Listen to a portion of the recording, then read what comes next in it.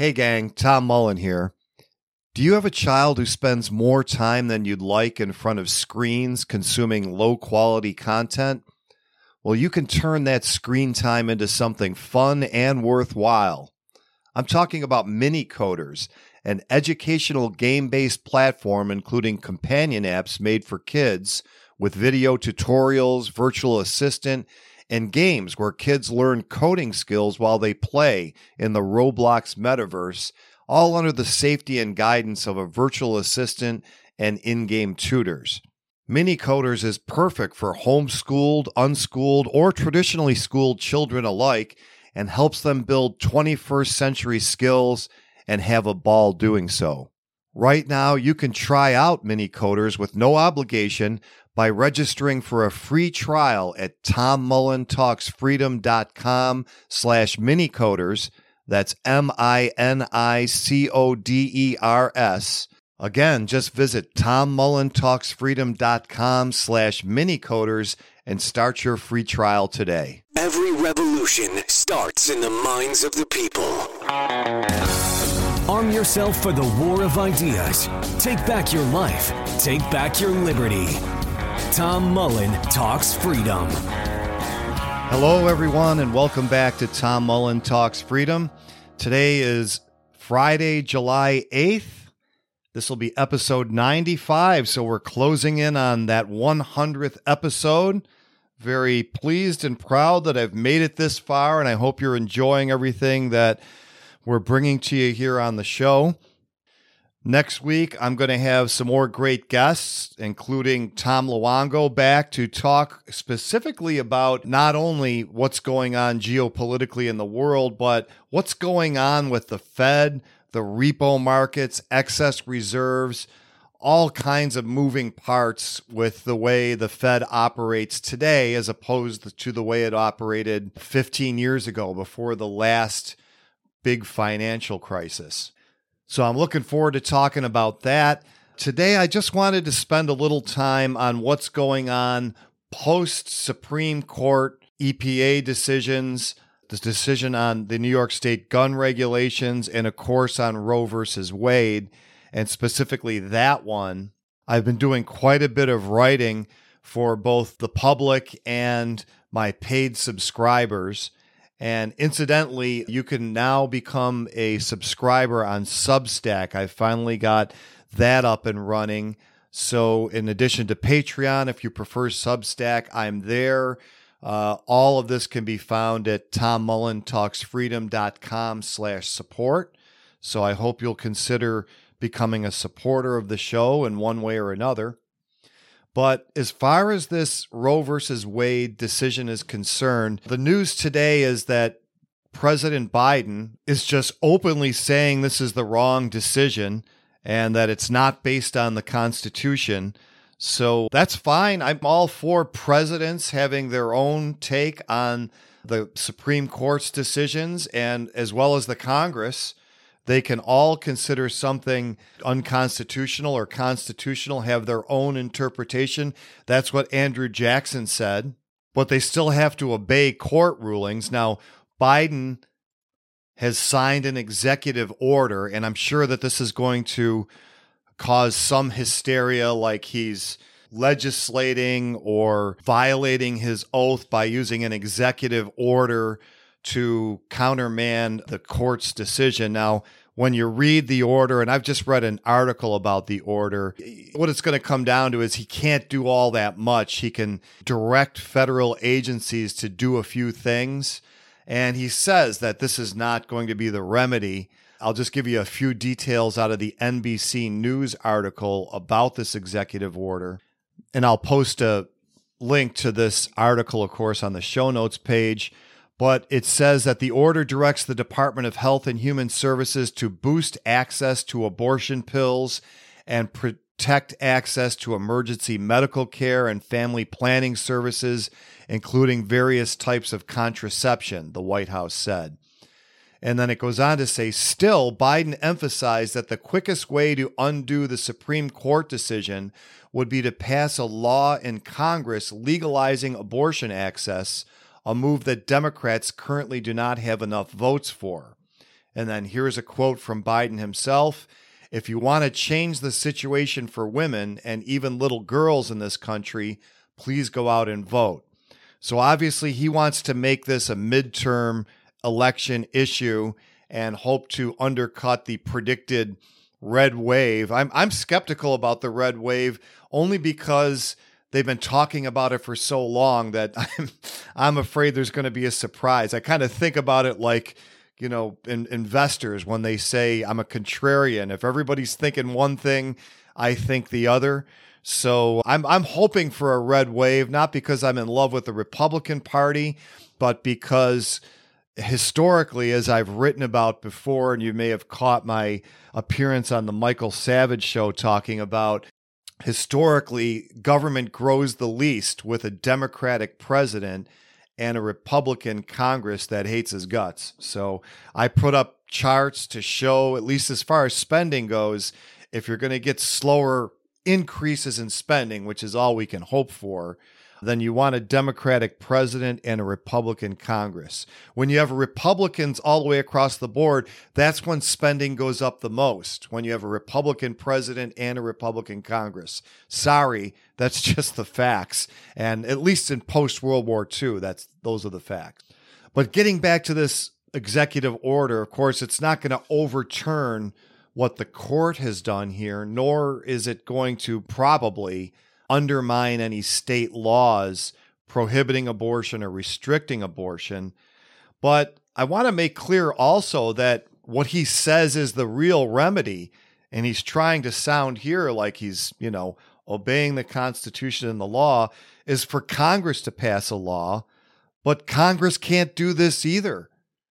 Okay, the Supreme Court found that this is not a power, and I mean regulating abortion, that is within the federal government's purview. This is something that under the 10th Amendment is reserved to the states. So no, Congress cannot just pass a law and now abortion is legal. This is not a matter that the court merely usurped the legislative power from Congress. It's that the court usurped the legislative power and the sovereignty over this issue from the states. So we'll have to see what happens if an abortion law ever does make its way through Congress. I have to think it's going to end up back in the Supreme Court again. And if the court applies reasoning like it did in this case, then it's going to have to strike down that congressional law as well. And just a bit of history on this, and if you've listened to some of my discussions with Kevin Gutzman or read his excellent book, James Madison and the Making of America, then you know that Congress overturning a state law is something that was actually discussed at the Constitutional Convention. This is something James Madison wanted. He wanted the federal Congress to have a veto power over state laws. And if you read Kevin Gutzman's book, or if you just go back and look at Madison's notes or Robert Yates' notes on the Constitutional Convention, you'll see that Madison brought this up multiple times. It almost became like a comedy. When I was reading Gutzman's book, I was thinking about Dr. Evil with the shush that he does to his son. And then after a while, it's just like the son can't even get the first words of his question out before he gets the shh. And I've got a whole bag of shh here, with your name on it. I've got a whole bag of shh with your name on it. So that's what it was like. James Madison kept bringing this up. It keeps getting voted down, 51-3 or some hugely lopsided number. And on the last day of the convention, I believe it was the last day or the second last day, he tries to bring it up one last time, and the vote against it is unanimous. Even his own voted against this because they were so sick of hearing Madison bring this up. It was such a settled issue. And apart from how funny it is, if you look at it that way when you read this, there was nothing clearer coming out of that convention than that Congress could not overturn state laws. And of course, as we know, there has been no amendment to the Constitution since, giving Congress that power. And that's really why in the 20th century, people who wanted to get around the Constitution started going to the court. And the court, being mostly liberal for most of that century, was very disposed to accommodate them. In fact, I think, and I'm just going on memory here from one of my conversations with Kevin Gutzman, I think it was something like from 1937 till 1995, not a single federal law was found unconstitutional. So we'll have to see. And I've heard on some of my friends' podcasts as well, other libertarian podcasts, even kind of musing about this, wondering if things would be different if Congress passed a law. No, this is not within the purview of the federal government. Congress passing a law would be just as unconstitutional as the Supreme Court Roe versus Wade decision was found to be. Let's take a short break for this important message. Friends, if you're enjoying the content here at Tom Mullen Talks Freedom, you can support my efforts a couple of ways by going to tommullentalksfreedom.com/support.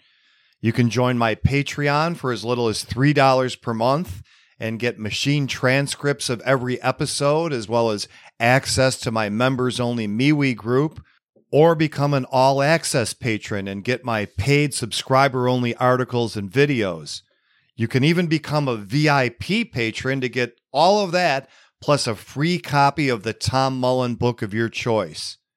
Now, if you prefer Substack, I also post my paid subscriber-only content there, and you can find links to all of the above at tommullentalksfreedom.com/support. That's tommullentalksfreedom.com/support.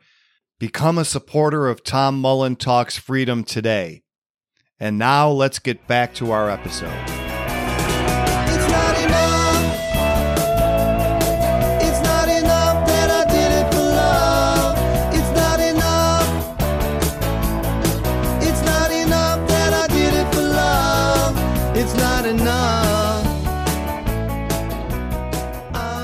So that is not the answer. The answer is either an amendment to the Constitution that establishes a right to have an abortion, or you fight in your state. Now, I'm in New York, so this decision to overturn Roe versus Wade has actually given New York State more latitude in how liberal they can make regulation of abortion. It's actually removed the only constraints that there were on what laws that they can pass, because a lot of people don't realize that the Roe versus Wade decision didn't just overturn state laws prohibiting abortion.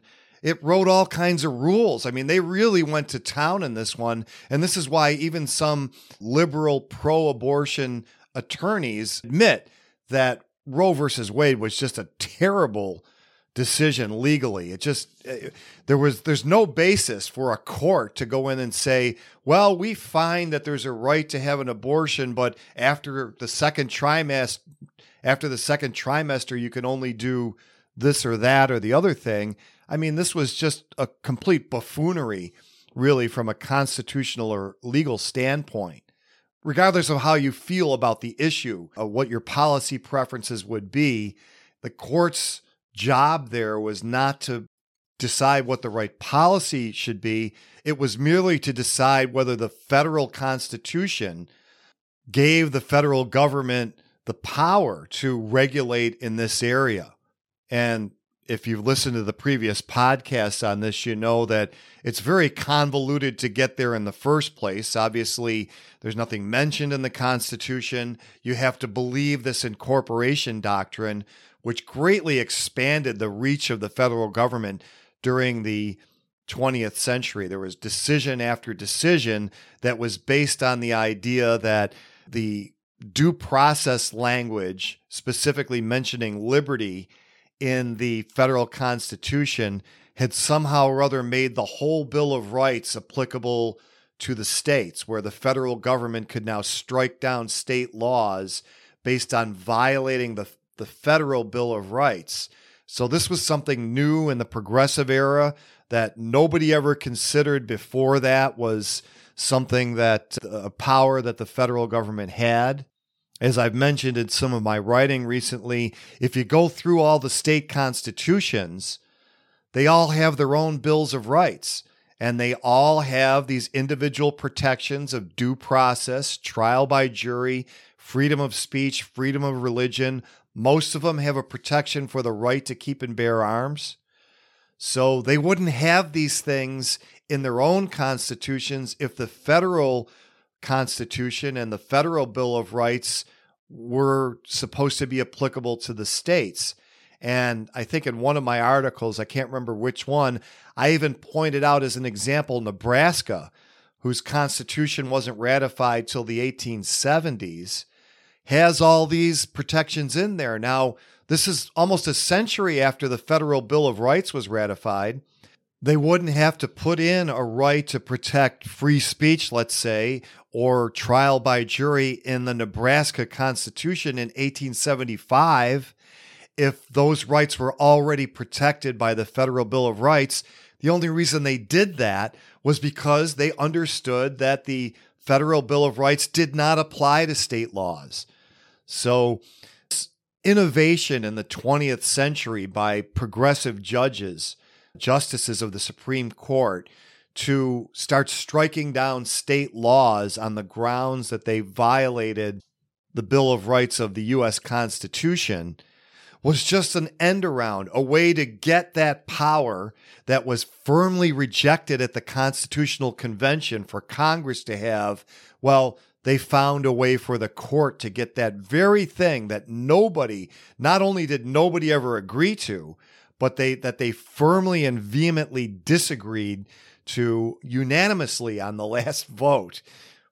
So we'll see where the whole idea of Congress passing a law goes. I mean, right now it's not going anywhere, as Biden himself admits. And if we get this big Republican landslide in November, or even just Republican majorities, it's probably not going anywhere either. I mean, for that matter, if we just remain with the status quo, if it's not going anywhere now, then it won't be going anywhere then. So I think the last thing that I'd like to say about this decision, all of the recent Supreme Court decisions, and I've written about this, you can go to TomMullenTalksFreedom.com to get even more of my thinking on this. But what the court has done, held in the most positive light, is start to turn the ship a little away from just unlimited expansion of government power back towards some kind of constitutional limit on what the federal government can do. And whether you support a woman's right to have an abortion, or whether you think it's an unjustified homicide, I think the court's decision here is the best that we could hope for on this very divisive issue, because for all of my adult life, people have been very, very animated about this. Both sides think they're absolutely right. Neither side can live with just the court deciding, well, one size fits all.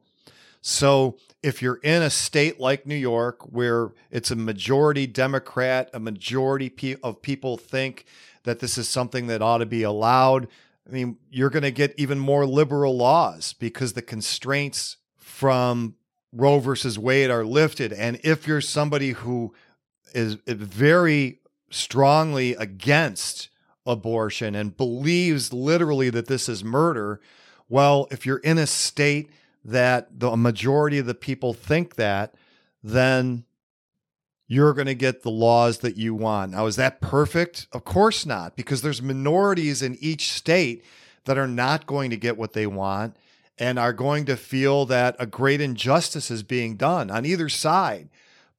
This, like all of the other decisions that have come out recently, except for the New York State gun decision, and I'll just say one word about that in a minute, but these are all steering us towards live and let live. That, you know, if you believe in Republican government, a lot of people like to say democracy or our democracy. We don't have a democracy. We have a republic, which means you elect representatives, okay? And they're actually just supposed to do what they think is right. And all you're supposed to decide by voting is who the best people to decide what's right are. So, I mean, just that little clarification. And then, of course, in the federal constitution, there's all kinds of other limits to what they can do. But at the state level, not so many, just the bills of rights in each state constitution. But if you believe in any kind of majority vote system of government, this is the best that we can do.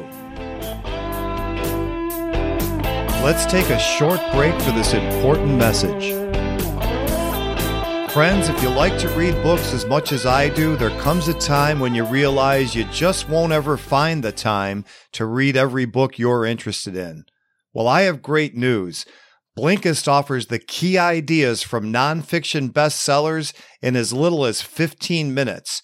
For most books and their extensive library, you can choose to read or listen to blinks, which summarize the main ideas and allow you to absorb whole books in the time it takes to run your daily errands or commute to work. Not only does Blinkist allow you to glean the information you need from books you don't have time to read, it helps you to decide which ones to spend time reading and get more details. You can try out Blinkist for free and get 20% off your first year by going to tommullentalksfreedom.com/Blinkist, spelled BLINKIST. That's tommullentalksfreedom.com/Blinkist. Start your free trial and get 20% off today. And now let's get back to the show. How could I think about love with a girl like you?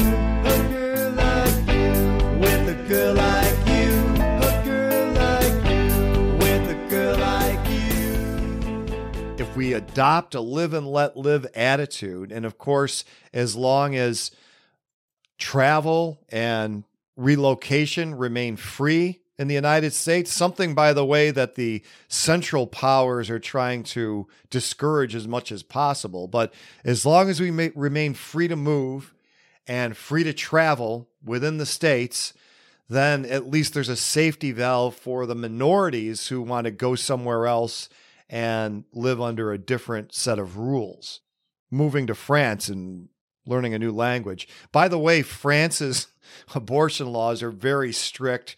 There was a whole brouhaha on Twitter from some actress saying she was in France where they have good croissants and women's rights or something like that. And it turns out, like, if you live in France, the laws there are going to be more like if you lived in Texas or Alabama or something like that. But that's an aside. But even the EPA decision, all of these decisions are steering us towards limiting the fiat power of the executive, number one, saying that Congress has to pass laws. You know, the president can't just write any laws he wants via these administrative agencies. So at least somebody's in there voting that supposedly represents you. And then number two, that there's certain things that are just reserved to the states, that we are not this one big homogenous collective where everybody in the United States thinks like Elizabeth Warren. Okay, that's just not what we are. Anyone who's traveled, and I've traveled to most of the states on business in the last 20 years, knows that the west coast of Florida is nothing like downtown Boston, Massachusetts, or midtown Manhattan, or St. Paul, Minnesota, or Boise, Idaho. I mean, we have a lot of different cultures here. And the way we were able to live in peace for so long, relative peace, is because those different cultures were to a large extent allowed to self-govern, to write rules that appealed to the people that lived in that area, more or less. And as the federal government has more and more tried to impose one set of values over this very diverse set of countries. And, you know, one thing I did, I looked up on Google Maps how far it was from Paris, France to Belgrade, Serbia. And it was something like 1,400 miles. Okay. About nobody believes that the people in Paris, France think anything like the people in Belgrade, Serbia, or thinks that they should make all the decisions for these people so far away. Well, it's actually 2,400 miles, so 1,000 miles further from Washington, D.C. to Boise, Idaho. So I know it's more than distance. People say, well, they're all Americans. And well, again, this idea they're all Americans, that was never the case. That was not the case in 1775, where it was just one kind of culture across even those 13 colonies that are all on the East Coast. Even then, the cultures were different. And even then, they thought that they needed to have a federal system and not a national one. So just imagine now we have this humongous continent with all kinds of different people in it. There's just no reason why everybody has to follow the same set of rules on all these minute details for day-to-day life. So I'm saying that federalism could save us and get us out of what a lot of people say is the track to a civil war. I don't know if it ever becomes a shooting war, but I can tell you myself that I can remember a time when everybody didn't hate each other in America. And the way we get out of that and get back to some semblance of civility is through federalism, is through doing what the court has just started to do and not done enough of. And that is curb this tendency for the federal government to sweep up power over everything. So I'll leave it there for today. Everybody have a great weekend. Again, next week I'll have Tom Luongo. I'm working on a few other guests that aren't confirmed. And I'm also working on Tom DiLorenzo on his great new book, Politically Incorrect Guide to Economics. You know, Tom writes so well on history that sometimes we forget he is a professor of economics at a university, or he was. I think he retired. And I can't wait to talk about that book and others. So lots of great stuff coming up next week on Tom Mullen Talks Freedom. Don't forget to stop by tommullentalksfreedom.com/supporter and consider becoming a supporter of my efforts here. And as always, if you like the music you've heard on Tom Mullen Talks Freedom, you can hear more at tommullensings.com. Thanks for listening. The war of ideas has only just begun. Arm yourself with the knowledge you need by heading to tommullentalksfreedom.com and subscribing to our email list. And remember, every revolution starts in the minds of the people.